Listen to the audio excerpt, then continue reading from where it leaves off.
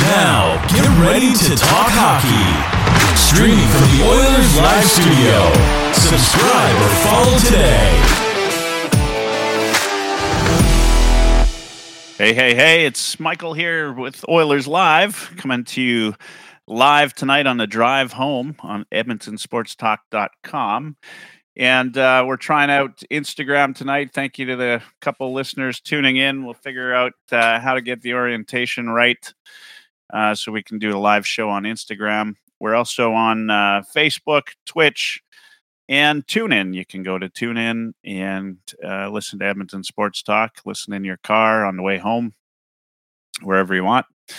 This second half hour, we're going to talk about some of the surprises that are going on within the Oilers roster, who surprised people the most.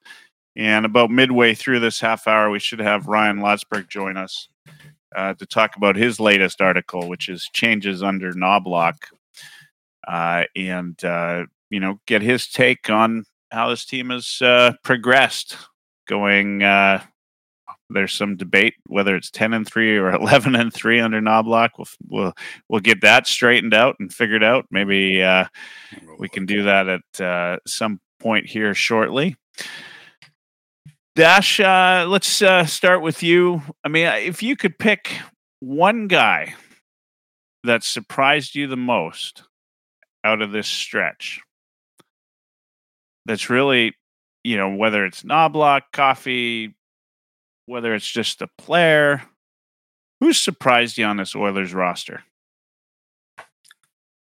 Honorable mention to Bush and Noosh. Honorable mention to Bouchard and Nurse. And we'll use that as a segue from the last time we were talking here a minute ago.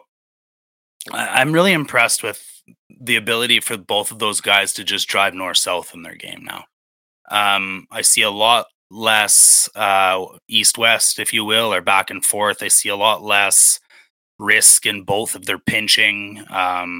The choices Nurse makes now are impactful when he does, as opposed to seemingly being sometimes the wrong decision. And, it's always been less is more with Doc, and I've seen that. Bush, just again, I think he's, the most offensive-minded passing defenseman we have. You can see his 5-on-5 deployment, his 5v5 is almost always with Ekholm, Nuge, McDavid, and Hyman. So there's some beneficiality to that, I think, but ultimately I'd have to probably give it to Hamblin. Fantastic goals for a big reason, thanks to Mom. I didn't really expect any of that. And for him to be able to come up being a Woodcroft guy, right? He's a Woodcroft guy. He's in the bake with Woody, and he's impressing his new coach and getting ice time and getting goals and using it. And it's pretty cool, man. Him and Gagne have been really, really impressive together. Yeah, I mean, I didn't see Hamblin or Gagne getting a mention in there. Not that they haven't been impressive. I think they've been huge. What do you want me to say? I'm the most impressed with McDavid. Yeah. Well, no. Who isn't? I think for me it's Nurse. Nurse or Bouchard. Probably Bouchard because look at last night, right? Not just from an offensive standpoint, because we all knew he had it in him, right? And he still, I still don't know how he makes some of the plays he does. He just seems so gangly out there, but somehow gets the puck around guys. It's not the same sort of speed and finesse that McDavid does it, but he does it anyway. But look at how he played Bedard on the defense last night. Bouchard's defensively hasn't been a liability out there. Not like he was, at the beginning of the season. He's come back, and we all know that some of his fortunes rise and fall depending on how Ekholm is playing, right? Sure. But he just doesn't seem as like it did with lazy in the Keith. zone. He just doesn't seem as lazy in the zone. He seems, engaged. He's making great passes. He's doing everything right, both sides of the puck. Of course, it helps. It makes you look better if you don't have the puck in your zone as often. And that, it's something every coach will preach. Best, best defense is getting it out of your zone as quick as possible. And then the other guy, I mean, you mentioned him, which is Doc. He's been the other night. I can't remember the exact play, but he had an opportunity where he could have chased the puck down and went for the rush, and he looked back and there's nobody back there, and he New Jersey goes back, and he just he made the right choice. And that's one time, but he's been making the right choice game after game after game. And I love it because I see Darnell Nurse out there, and I just feel comfortable as a fan watching him play defense right now. Mm-hmm. And he doesn't have to. And you said it, because one of the parts about Nurse that has always been maybe his, he just wants to do everything. Yeah, he wants to do everything. And when he doesn't have to do everything, and he's getting I think he's averaging about 20, 21 minutes a night, 22 minutes a night. Perfect. Yeah, it is. It's perfect. If he's not playing 30 You're not playing power play, then what do you need more than that? Yeah. He's doing great. He's absolutely doing great. He's turned his whole game around. I heard somebody say he's turning into a $7.5 million player. and I love that. Well, Bouchard's turning into a $10.5 million player, so wait until the next whipping horse comes along. Yeah. I mean, look, I don't even want to talk contracts right now, but I love the way Nurse is playing. I love the way Bouchard. In fact, I love the way the defense is playing. I'll even, a week ago, I would have told you if we were going to change defense, it would be Desharnais. I think he's done what we expect from him, right? Like what you expect from you can't bottom upgrade pair on defense, right? And he's been good. I mean, you can't deny the PK has been outstanding. I love that big body. Yeah. I mean, I'll go back to it, and I've been saying it over and over again. This same team that everybody said was a cup favorite, now they're playing like it. We shouldn't be surprised by this, right? And I don't think you are. I don't think I am. Some people are. Folks that aren't Oilers fans might be. But we knew early on this was going to be the team that we had. This is how this team played for the last 21 games. This is how this team played for the last 16 games when they went undefeated to finish the year. I'll say, though, one thing. It's not, though. They're playing better. Well, yeah. Yeah. They're better. This is fun to watch. I mean, do it over 21 games, and I'll give you credit for them doing better. That was all time, I think. Honestly, those last 20 games, everything was going well. And, maybe just the improvement in the penalty kill is so good to see that it feels that way, but I don't know. I'll take either one, that's for sure. I'll take the last 20 games of last season's Oilers or the last 8 games Oilers. I just want to see the first 10 games Oilers again. And you know what? That's a good segue into our guest coming on right away. First 10 games, of course, and a couple more were under Mr. Woodcroft himself. And the following, it was, in fact, I double checked, and we'll have to change that on Ryan's article, but under Knobloch, it's been 10-3.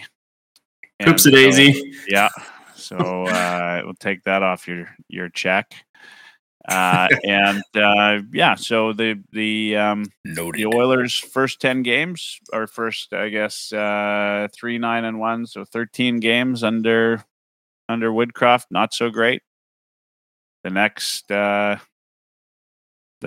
13 games, not too shabby, I'd say. Yeah, welcome to the show, Ryan. Good to have you. Thank you. Always happy to be on.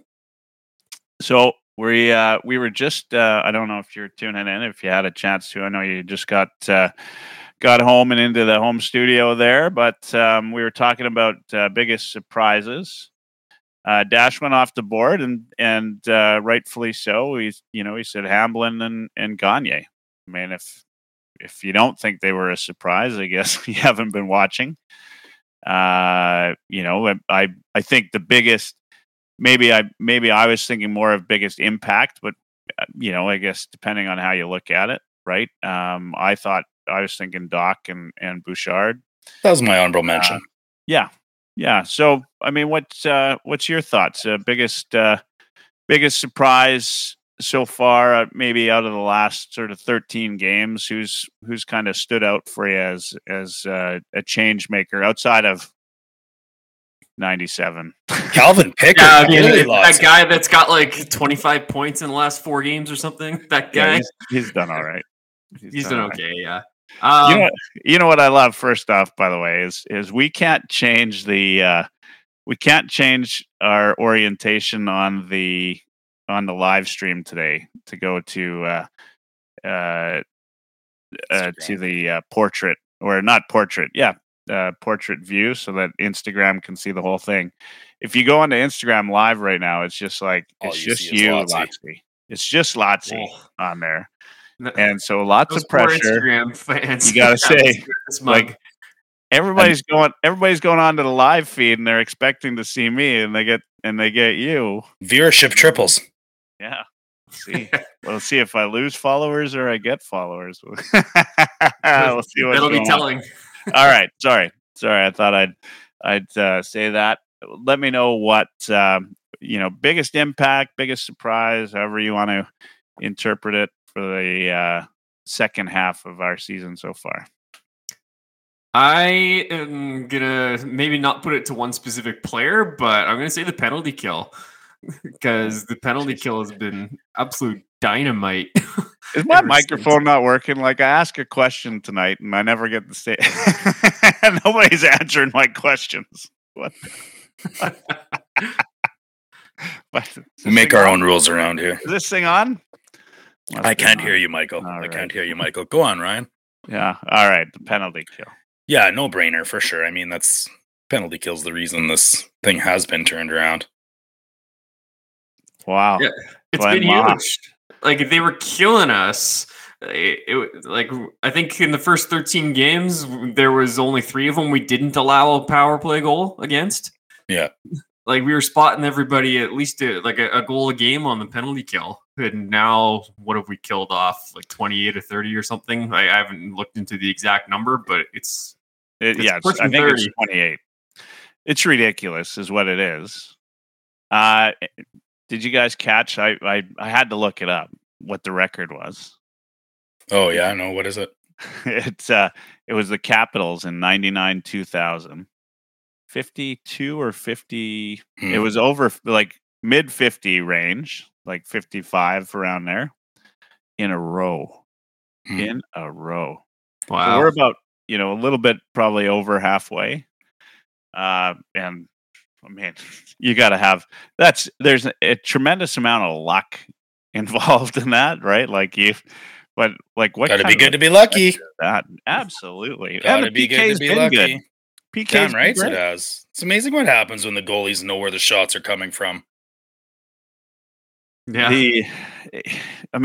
So Ryan, I mean, you wrote the article. Give us a little rundown of what you found and what you've kind of uncovered and put into your article about the changes under Knobloch, and maybe some of that pertains to the PK. Of course, I've read it, so I already know. No surprises here. But for those of you that haven't read it and are about to, Ryan's going to give us a little summary. Yeah, so I actually did a separate piece on the PK that you can check out on Heavy Hockey as well. But what I focused on in this piece about the changes under Knobloch is the neutral zone system and the defensive zone system. So the 1-1-3 that Woodcroft implemented in training camp was well talked about. And so basically the idea, you got one high forward pressuring the puck in the offensive zone. Then you got another forward camped in the neutral zone, waiting to pressure based on whichever way the puck gets forced by that high forward. And then you got 3 players at the defensive blue line there to force a dump in and there to go retrieve the dump in. What I found was happening was that system just created 2 lanes on either side of the ice in the neutral zone that just made it super easy for the opposition to skate or pass the puck through the neutral zone. So they were able to gain entry into our zone super easily. So I don't think it had the intended effect that Woodcroft wanted. Like the idea was to limit rush defenses or the rush chances against, but we ended up being the worst team in the league at allowing rush chances. I don't think it was all based on the neutral zone system. Like I think a lot of that was individual errors and mistakes at the offensive blue line, but it's playing a role. We're seeing now with Knobloch, he's implemented the 1-2-2 that we had going last year. So you still have that one high forward pressuring in the offensive zone, but you've got the other 2 forwards kind of between the red line and the blue line on the offensive side of center, waiting to challenge the puck no matter what way it's forced. And then you got your 2 defensemen there to, in case something happens, or to retrieve any dump-ins that happen. So we're making it harder for the opposition to get through the neutral zone, which is really important. Makes it way more difficult for them to get into our offensive zone with control. So PK Subban goes on the air and says, we're still a one-man team. Connor McDavid, obviously. I think I need to say that. Some stranger a little while back in the chat says, I think McDavid getting healthy was the turnaround. What do you guys think? I mean, obviously McDavid scoring, what has he got now? 24 points in the last 8 games? What is it? I can't count that high. Yeah. I mean, he's on a tear, on a wagon, if you want to say, however you want to do it. He's doing great. Clearly part of the reason for the turnaround. But is this team all about McDavid? Like, is that why they've won 8 straight? Is because McDavid decided he's going to put the team on their back? Or, if you had to, is it a 50-50? Like, what do you guys think? I mean, what I'm curious about is, if you take McDavid out of the lineup today, is this team going to win some games, or are they going to go back to the team that was, first 13 games of the season that you took McDavid out of the lineup and we were actually looked like a one-man team those 2 games? What's your thoughts? Dash. You can't give Connor McDavid credit for a successful 3rd and 4th line. And Sam Gagne's put 4 goals in. Hamblin's put 2 goals in. Ryan's put goals in. Fogel's put 4 goals in. I think it's just been you can't give him all the credit. Sure, he deserves some of the credit. Of course he can. As Connor goes, we go. Like, there's no denying that whatsoever. But the PDO leveled out. The PK got better. The power play got better. Bush got better. Nurse got better. Connor got healthier. The goalies didn't get worse. And that's a successful formula. Yeah. Lotsy? I tend to agree with Dash there. Like, we've got, there's a lot of reasons why this team is winning hockey games right now. Like, it's not just one thing or one player. And like, you look at the scores that we've put up in some of these games, like 6-1 against Carolina. What was it? 5-0 against Washington. Like, we've had some lopsided victories in the last little while. Now, if you take away Connor McDavid and his scoring, we probably still win a big chunk of the games. Maybe not by as many goals. We don't run away with as many of them, but we're probably still winning some, or more than our fair share. Yeah, I think that to me is, you hit the nail on the head, right? Is this, and we talked about this in the first half hour, which is this team is playing better than they've played for as long as I can remember. This little stretch here, from the time they played the Caps and won 5-0, and there've been 2 games in this stretch since Knobloch came where they've had over 2 goals against. right? One of them was the Vegas game, which, I think they're still kind of getting their wheels under them. And then the other was Minnesota. And, and no team's going to go perfect on D, right? Every team's going to get blown out at least once in a season. In this case, we got blown out a couple times early on. But for this team to go and win all of these games, and by the margins they're winning them, and as Dash pointed out, you've got a fourth line that's contributing on the. I mean, how many years have we been saying secondary scoring, and we're getting it. But then how many years have we said, we just need to outscore the other guys, and we don't even need the secondary scoring to outscore the other guys. Like, what's going on here?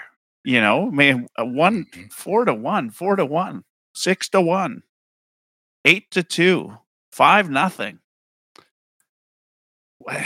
Draisaitl's having a slow 8 games. I know. I mean, yeah.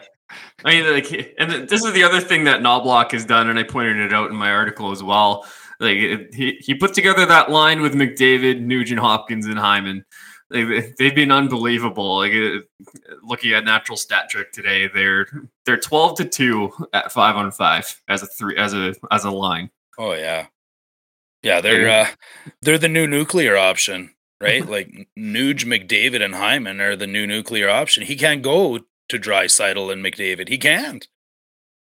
not when you got that line playing that well. You can't break up that first line right now. Well, hey, he's actually doing what he said he's going to do. He's keeping lines together, and then he changed Draisaitl last night, and he should have, right? Like Knobloch's he's making some good decisions. Well, should he have? Why should he have?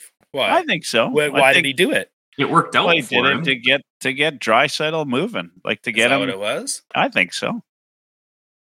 Like, and I think he did a great job. You on the third line, so now you better get your A in gear. I think he was looking to get some speed on his wings. Is what he was looking for, and I thought they looked better. I thought he did a great job, like altering, especially in a game where it's 4-1. He's got an opportunity to maybe tweak something a little bit to make a little bit of a change in the game, and I thought it went well. I thought we saw Draisaitl, and Draisaitl, he looked good last night. He had a little bit of speed under him. He looked like he wanted to score. I'm glad he scored the way he did. Can I highlight 2 really super funny quotes from the Smash Hit Nielsen show this morning? Yep. Not everybody gets to listen, so if you're listening to us now and you missed it, this is absolutely me quoting these guys. But Noodles wanted to give Connor Brown Selke credit because he's just absolutely shut down Draisaitl this year. And then Gager thought that maybe they dropped Draisaitl, or maybe I'm getting the connotation out. I'm sure I'll be corrected if I am, but it was about Connor Brown playing with McLeod, and just Gage thought because they were both playing like 2 trailer park girls round the outside. It's awful. Those are great. That's awful. Fantastic. Look. Smash Hit Nielsen. I want to hop on the. I don't want to hop on the Connor Brown, bandwagon here, and not bandwagon, but everybody's talking down about Connor Brown. The guy's had an incredible run of bad luck, like bad puck luck, right from having a goal called back to hitting a couple posts. He had a couple of good opportunities that I thought, what more are you going to do last night? He's gripping it so tight. But though, dude, he's not. When it turns around, it's going to turn around. I'm not going to let you talk out of both sides of your mouth here, because I can't tell you how many times I've heard you quote, facetious or not, I could get 4 goals a year playing on McDavid's line. Well, I could get 4 goals a year playing on Draisaitl's line. So there's an NHL caliber hockey player that's had nothing but opportunity to play with Draisaitl, and he can't score a goal. I think there's more than just, hey, he's gripping his stick, or it's been a bit unlucky, or those posts could have went in. I don't know, peel it back. He's a bit of a black hole for offense. Like, he moves fast. I think he's great on the PK. He's done a lot of improvement for us there. But man, I was telling my wife, like, he's like the Bermuda Belanger Brown triangle. Like, there's a black hole there where offense goes to die. Lottie, thoughts? Yeah, I mean, not much has gone right for Connor Brown this year. But again, I'm sitting here looking at his natural stat trick line. The offense died on his stick a lot last night, and I think it died on Kane's stick too. Kane hasn't had a great offensive touch for the last few games now. They were talking about that he changed his stick. I don't know if that has anything to do with it, but apparently stopped scoring goals ever since he's moved to that white stick. But, you know, he was flubbing around. The biggest contribution he had to the New Jersey game was that hit he threw in the third period that turned the game around, like with momentum there. And I think that there's a chance that Draisaitl said, I want to actually go and play with somebody that's going right now, which like Fogle, and you know what I mean? Well, Knobloch said that the team, I think he said the team had 11 shots before he made that little switch, and then afterwards they had 17.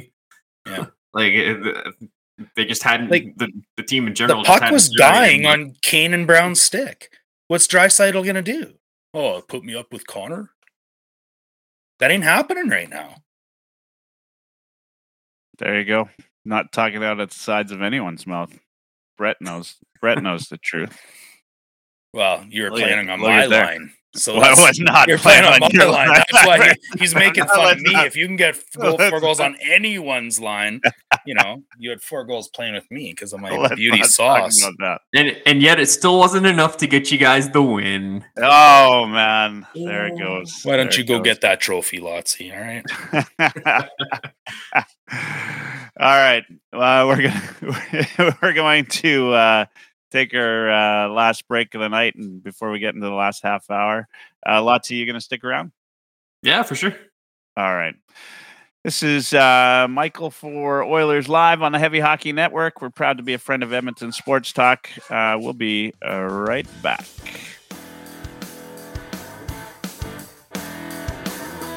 Oilers Live.